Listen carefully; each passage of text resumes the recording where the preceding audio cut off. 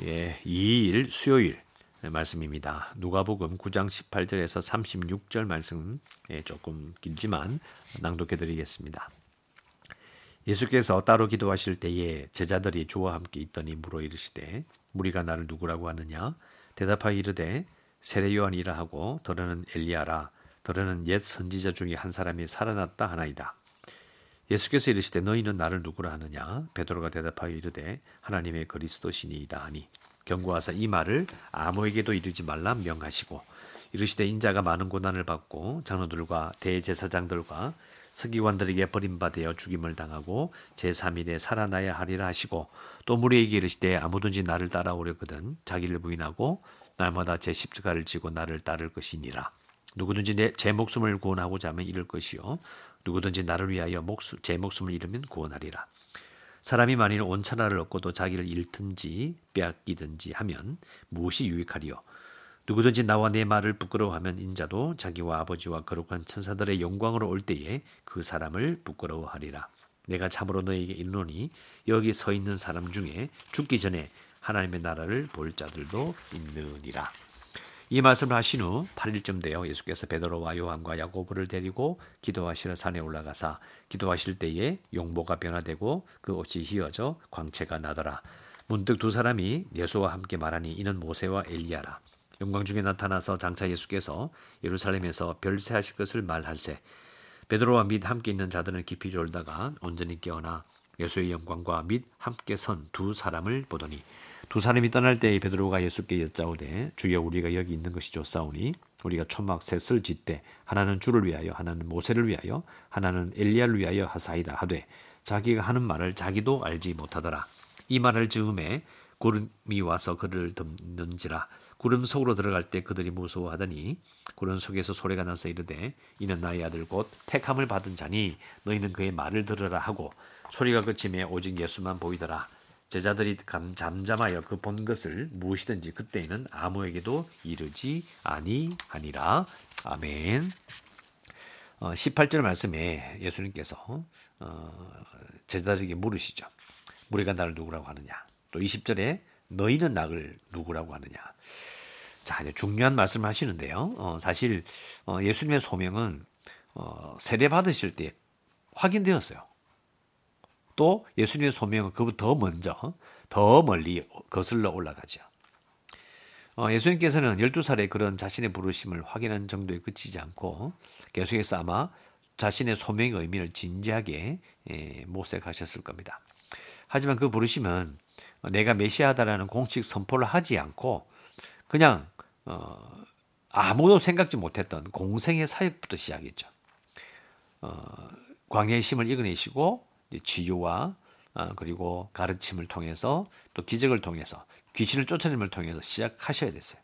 근데 이러한 예수님의 메시아 스타일은 사람들의 기대와는 너무 달랐기 때문에 예수님은 톡톡히 대가를 치르셨어요. 누가는 예수님께서 나사렛에서 동네 사람들에게 자기들이 잘 아는 사람들에게 집단 폭행을 당하셔서 죽을 뻔했던 일들을 기록해요. 참 힘들었겠죠. 그 때문에 이제 세례 요한조차도 정확한 예수님의 정체에 대해서 긴가민가했을 것이고요. 그래서 사람들은 아마 예수님께서 하나님의 크신 그런 기적을 일으키는 도구로 쓰임 받고 있구나. 뭐 그 정도 생각했을 수도 있어요. 그러나 예수님은 하나님께서 기적을 일으키시는 그런 도구 정도가 아니라 그 이상이었다는 거죠. 예수님께서는 자신의 행동을 통하여 가르침을 통하여 하나님 나라가 지금 사람들의 눈앞에 펼쳐지고 있다는 것을 말씀하고 있습니다. 그래서 그 나라를 굳게 세우는 그 여러 가지 사건들을 하나씩 치밀하게 하나님의 정하신 때에 그 사건들을 이제 일으키시고 이제 예수님에게 제자들에게 질문을 던지시는 겁니다. 그리고 제자들 입장에서는요. 대놓고 메시아다라고 말씀하지 않으셨지만은 예수님을 옆에 보면서 보았던 영적인 권위와 능력과 안목과 성경의 성취를 결부해 보니까 이건 뭐 도저히 메시아가 아닌 다른 분으로 생각할 수가 없었을 겁니다. 또 12제자를 부르셨다는 것도 중요하죠. 12이라는 숫자는 정말 상징적입니다. 그래서 또 제자들이 어제 읽은 것처럼 나가서 예수님이 하신 일을 하도록 했다. 왕이 하셨던 일들을 너희들도 해라고 준비시킨 것도 정말 중요한 거예요. 그러니까 결국은 예수님의 제자라는 그 정체성은 예수님이 누구시냐는 그 말에 연결되어 있기 때문에 제자들 스스로 예수님께서, 즉 베드로가 말한 것처럼 하나님의 그리스도십니다가 말하는 것은 정말 중요한 장면이 됩니다. 본문에 보면 하나님의 그리스도신이라고 되어 있는데 영어 성경으로는 하나님의 메시아이십니다. 메시아나 그리스도나 같은 말이 되는 거고요. 정확한 의미는 하나님이 기름 부으신 왕입니다라는 뜻이 됩니다. 그러니까 예수님이 하셨던 모든 일들은 왕으로 사신 일이라고 베드로는 고백하는 것이고, 베드로가 대답했지만 제자들도 똑같이 생각했을 겁니다. 그래서 21절 경고하사 이 말을 아무에게도 이르지 말라고 명하셨다. 아마 경고하고 말하지 말라고 하신 이유는 아마 바리새인과 헤롯의 반대를 의식하신 것으로 봅니다. 결국 이것이 밖에 퍼져나가면 제자들뿐만 아니라 자기를 따르려는 모든 사람들에게 위험한 일이 닥치리라는 것을 예수님은 생각하셨던 거예요. 중요한 것은 아직은 그것이 온전히 드러날 때가 아닌 거예요. 세상은 이미 하나님 나라가 침투함으로 천지가 바뀌어가고 있고, 또 하나님 나라가 나타날 때까지 끝까지 충성하겠다, 목숨을 바치겠다는 사람이 그대로 있었을 수가 있어요. 그런 각오를 한 사람이 있었습니다. 그죠? 중요한 것은 그 사람들이 진짜 그렇게 하느냐가 아니냐가 아니고, 이 메시지를 알고 있는 우리는, 과연 우리는 만사가 형통하고 안락한 삶을 살게 될 것이라는 그런 거짓 약속을 할 수 있겠냐는 문제가 우리에게 있다는 거예요. 이미 예수님께서 하나님 나라를 말씀하신 이 당시에는 평안함과 형통과 성공을 약속하지 않으셨어요. 고난을 약속한 게 아니라 고난은 피할 수 없는 일이었다는 거예요. 그래서 예수 믿으면 망사 형통하고 안락한 삶을 살 것이다, 이렇게 말하면 사실은 성경과 맞지 않는 겁니다. 물론 전도할 때 예수 믿으면요 정말 고생합니다고 말하는 것을 우리가 말할 수는 없어요. 왜요? 그 사람들이 이해 못하니까요. 그러나 예수 믿는 자들이, 하나님 나라에 속한 자들이 그 고난을 바라보는 관점은 다르기 때문에 하나님 나라를 말해주고 그 나라에 들어온 자들에게 앞으로 겪게 될 말을 하게 될 것입니다. 제자들에도 그렇게 이야기했고 또 우리도 그렇게 될 것이라는 거죠. 22절에 이제 예수님께서 말씀하십니다. 인자가 많은 고난을 받고 장로들과 대제사장들과 서기관들에게 버림받아 죽임을 당하고 제3일에 살아나리라. 그러면서 하시는 말씀, 이제 나를 따라오려거든 자기를 부인하고 날마다 제 십자가를 지고 나를 따를 것이니라. 쉽게 말하면 예수님처럼 고난을 당하게 될 것을 말씀하시는 것이고요.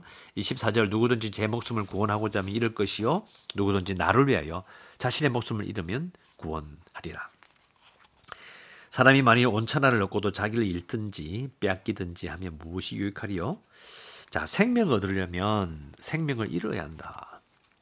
인자가, 예수님께서 당신을 부끄러워하는 일이 없도록 그를 시인해야 한다. 26절에 나오죠. 결국은 이것은 이제 예수님께서 하나님 나라에, 그리고 온 세상의 재판관으로 다시 오실 때에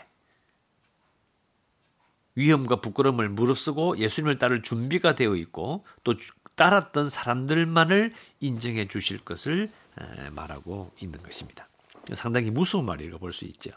그런데 이게 앞에는 예수님께서 너희는 나를 누구라고 생각하는 질문을 해놓고 갑자기 죽더라도 자기를 따르라는 명령으로 이게 갑자기 바뀐 이유가 뭘까요? 이것은 기독교 신앙은요, 아는 것과 행동을 분리할 수 없다는 거예요. 자기 입으로 예수님께서 메시아이심을 내가 믿습니다, 내가 알았습니다라고 고백하는 순간 그 고백과 생각과 자신의 삶은 분리가 안 되는 거예요. 어려운 말로 뭐 아니면 도가 되는 거죠. 하나님 나라는 어중간 지점이 없어요. 정말 예수님을 믿고 예수님이 나의 죄를 대신 지심과 그리고 부활하심과 이 세상의 왕으로 계시는 것을 내가 믿는 그 순간 어중간한 지점은 없습니다. 그러면서 27절에 내가 참으로 너에게 이르노니 여기 서 있는 사람들이 중에 죽기 전에 하나님의 나라를 볼 자들도 있느니라. 자, 이 말씀은 마가복음 9장이나 마태복음 16장에 보면 똑같은 구절이 변화산 사건 앞에 나와요. 그리고 여기 나오는 하나님의 나라라는 단어는, 이 나라라는 단어는요, 왕의 장엄함으로 번역이 가능합니다. 그러니까 여기 서 있는 사람들 중에 죽기 전에 하나님 나라에 하나님의 왕, 즉 예수 그리스도가 왕이심을 장엄하게 볼 것을 그럴 기회가 있을 것이다. 그런 뜻이 되는 거죠. 그래서 변화산 사건을 하나님 나라를 보는 것으로 하나님의 장엄함을, 하나님 나라의 그 왕의 장엄함을 보게 될 것으로 말씀하시는 것을 이해하시면 되겠습니다. 28절에 이 말씀을 하신 후 8일쯤 돼요. 예수께서 베드로와 요한과 야고보를 데리시고 기도하셔 산에 올라가사 29절 변화산 사건 기도하실 때 용모가 변화되고 그 옷이 휘어져 광채가 나더라. 두 사람이 보입니다. 모세와 엘리야가 보였는데 예수님과 말씀을 나누셨는데 내용이 뭐냐면 예수께서 예루살렘에서 죽으실 것을 말씀하셨다. 누가는 이 변화산 사건이 단순히 한 인근의 비극을 말하는 것이 아니라 세상에서 가장 위험한 것에 예수님을 준비시키고 있다고 강조하는 것이죠. 가장 위험한 일에 예수님을 준비시키고 있는 변화산 사건. 그래서 이제 여기는 보면 이 별세하실 것을 말씀하신다고 되어 있는데요. 이걸 다른 말로 보면 이제 영어 성경에 보면 이제 떠날 것을 별세란 말이 그 말이기도 하죠. 떠나가심이란 말로 번역이 되어 있는데요. 이 단어는 구약 성경에 나오는 이 출애굽할 때, 그죠? 출애굽처럼 사용할 수 있는 단어입니다. 예, 출애굽은 떠난다는 말도 있고 또 출발을 의미할 수도 있는 거죠. 그래서 예수님께서 죽으시는 이 사건은 출애굽과 똑같은 사건, 똑같은 그런 의미에다가 하나님께서 붙여주시는 뛰어넘으시는 그 이상을 실현하실 것을 말하고 있는 겁니다. 그래서 장차 예수께서 예루살렘에서 별세하실 것을, 이 세상을 떠나실 것을 말씀하신다. 이 세상에서 출애굽하실 것을 말할 세라고 볼 수 있는 것이죠. 그래서 새로운 이 출애굽에서 예수님은 하나님의 모든 백성을 죄와 죽음의 종살이에서 이끌어내 약속된 유업으로 하나님께서 약속하시고 예수님을 통해 보내주신 하나님 나라로, 그리고 요한계시록 21장에 나오는 새하늘과 새 땅으로 인도하신다는 것을 우리는 생각해 봐야 합니다. 33절 두 사람이 떠날 때에 베드로가 예수께 여짜오되 주여 우리가 여기 있는 것이 좋사오니 우리가 초막 셋을 짓되 하나는 주를 위하여 하나는 모세를 위하여 하나는 엘리야를 위하여 하사이다. 자기가 하는 말을 자기도 알지 못하고 34절 구름 속에 들어갈 때 그들이 무서워하더니 하나님 나라의 장엄함을 보고 너무 기쁘거나 슬플 때에 사실 사람은 하나님의 행동과 말씀을 이해하지 못할 수 있습니다. 그럴 때 이제 이들이 들은 말이 뭐냐면 바로 35절이라는 거죠. 이는 나의 아들 곧 택함을 받은 자니 너희는 그의 말을 들으라. 이게 기도 제목이 될 수 있습니다. 하나님 나를 택해 주셨사오니 내가 예수님의 말씀을 듣겠습니다. 이렇게 기도하면 되는 거예요. 그래서 우리가 어려울 때 힘들 때에 택함 받은 자로서 나도 하나님의 아들로서 택함 받은 자이니 하나님의 아들로 되신 예수 그리스도를 그의 말을 듣겠습니다라고 기도하면 되겠습니다. 우리가 기도하겠습니다. 하나님 아버지, 예수님께서 이 땅에서 하셨던 모든 일들을 생각해 보며 이 모든 일들이 사람이 볼 때는 초월한 일이지만 그러나 하나님 나라의 관점으로 보면 참으로 장엄한 일임을, 참으로 이 세상에 감당할 수 없는 하나님 나라의 일임을 다시 한번 생각하고 정말 어려울 때 무엇을 해야 될지 알지 못하며 참으로 두려울 때에 구름 속에서 하신 말씀을 기억해 봅니다. 예수님은 나의 아들이요 택함을 받은 자니 너희는 그의 말을 들으라. 저희들도 하나님의 자녀로 택함 받았으므로 우리보다 먼저 우리의 죄를 대신 지시고 함께 하셨고 승리하신 예수님을 바라보며 예수님의 말을 듣고자 합니다. 예수님의 말을 들을 수 있는 신자로 같은 하나님의 자녀로 살아갈 수 있도록 저희들을 붙드시고 이끌어 주시고 함께하여 주시옵소서. 예수님의 이름으로 기도합니다. 아멘.